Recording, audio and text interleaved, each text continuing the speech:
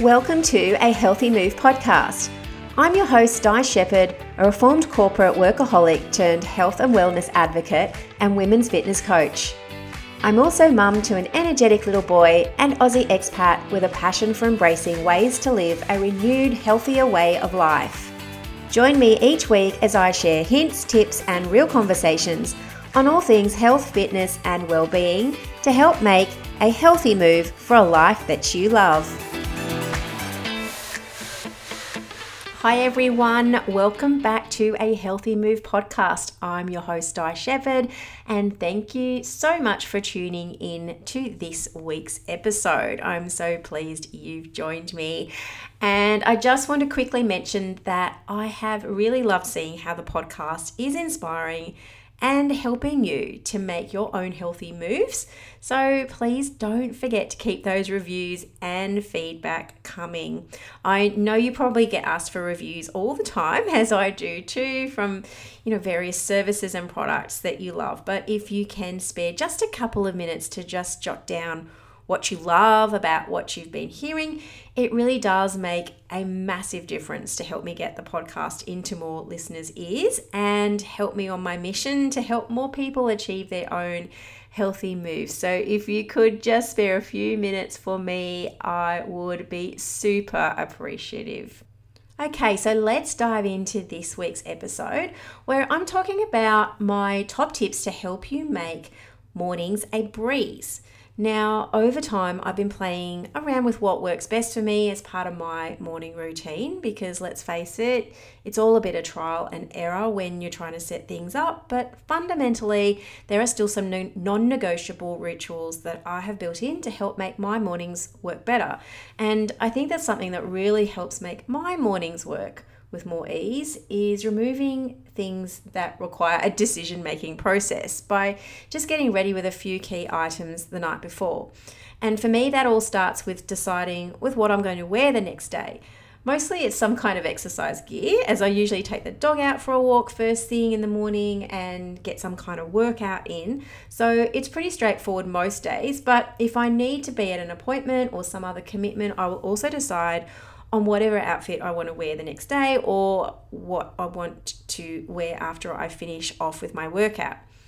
Now, I previously used to waste so much time in the morning just staring at the wardrobe just to decide what to wear, and it's probably more true for me when I was in a traditional corporate role. And I think it all boiled down to the fact that my brain was just a little bit more slow to fire up in the morning and maybe feeling a bit of foggy after you just wake up in the morning, but removing that key decision and making it happen the night before just makes things so much more streamlined, I find, without having to waste time in the morning making decisions about what to wear. And this also means that I am less likely to skip taking the dog for a walk or getting that workout in too. Now, the second thing I've found that helps me make mornings more streamlined is packing my bag, including my son's bag, the night before. And I also find it useful to kind of put out key things that I need to grab first thing in the morning and placing them in places where I will remember to use them. So like a full water bottle to kickstart my hydration. And I also set up my coffee cup and vitamin bottles next to the coffee machine so I can grab those right away when I get back from taking the dog for a walk. Now, the third thing I am now doing, which I have to make a consistent effort to stay on top of before bedtime, is reviewing what I need to get done the next day and making a must-do list as opposed to like a huge to-do list. And in particular, I've been really focusing on prioritizing 3, maybe maximum 4 most important tasks that I really need to get done. Now, if you're like me, you probably have a big running list of things you need to get done over time. But think about what are the most important tasks you need to get done the very next day and make sure that you have them listed out so you don't waste brain power in the morning trying to sift through what's most important to tackle first. I also find if I can get just those 3 really important things done off my never-ending to-do list, I feel like I've had some kind of self-accomplishment and I'm also getting momentum to move forward with things.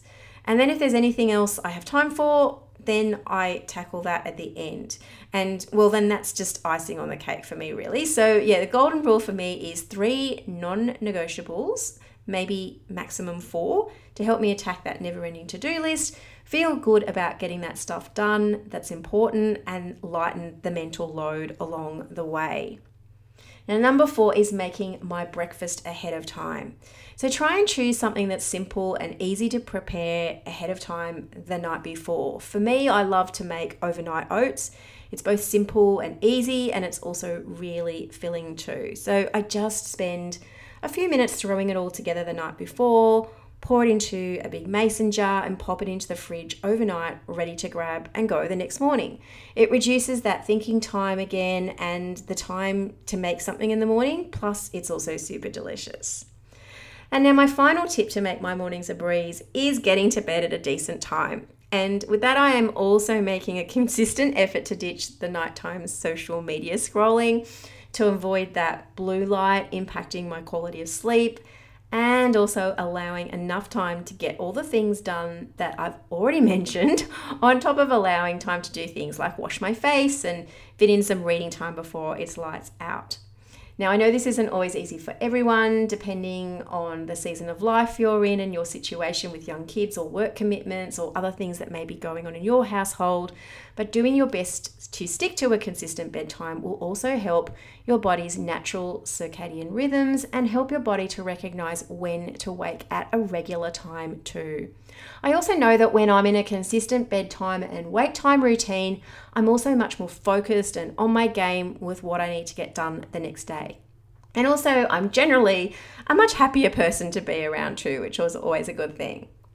So just stepping back and recapping over those tips again. Number 1 is deciding what to wear and lay out your clothes ready to go the night before.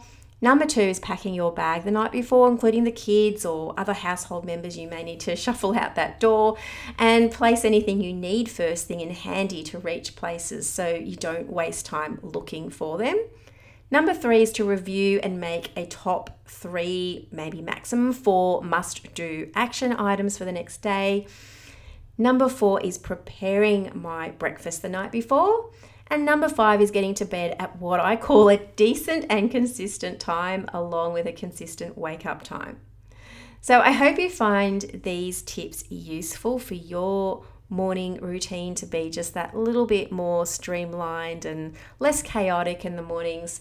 Maybe you're already using some of these yourself, or maybe you have some other tips that you find useful to make your mornings a breeze.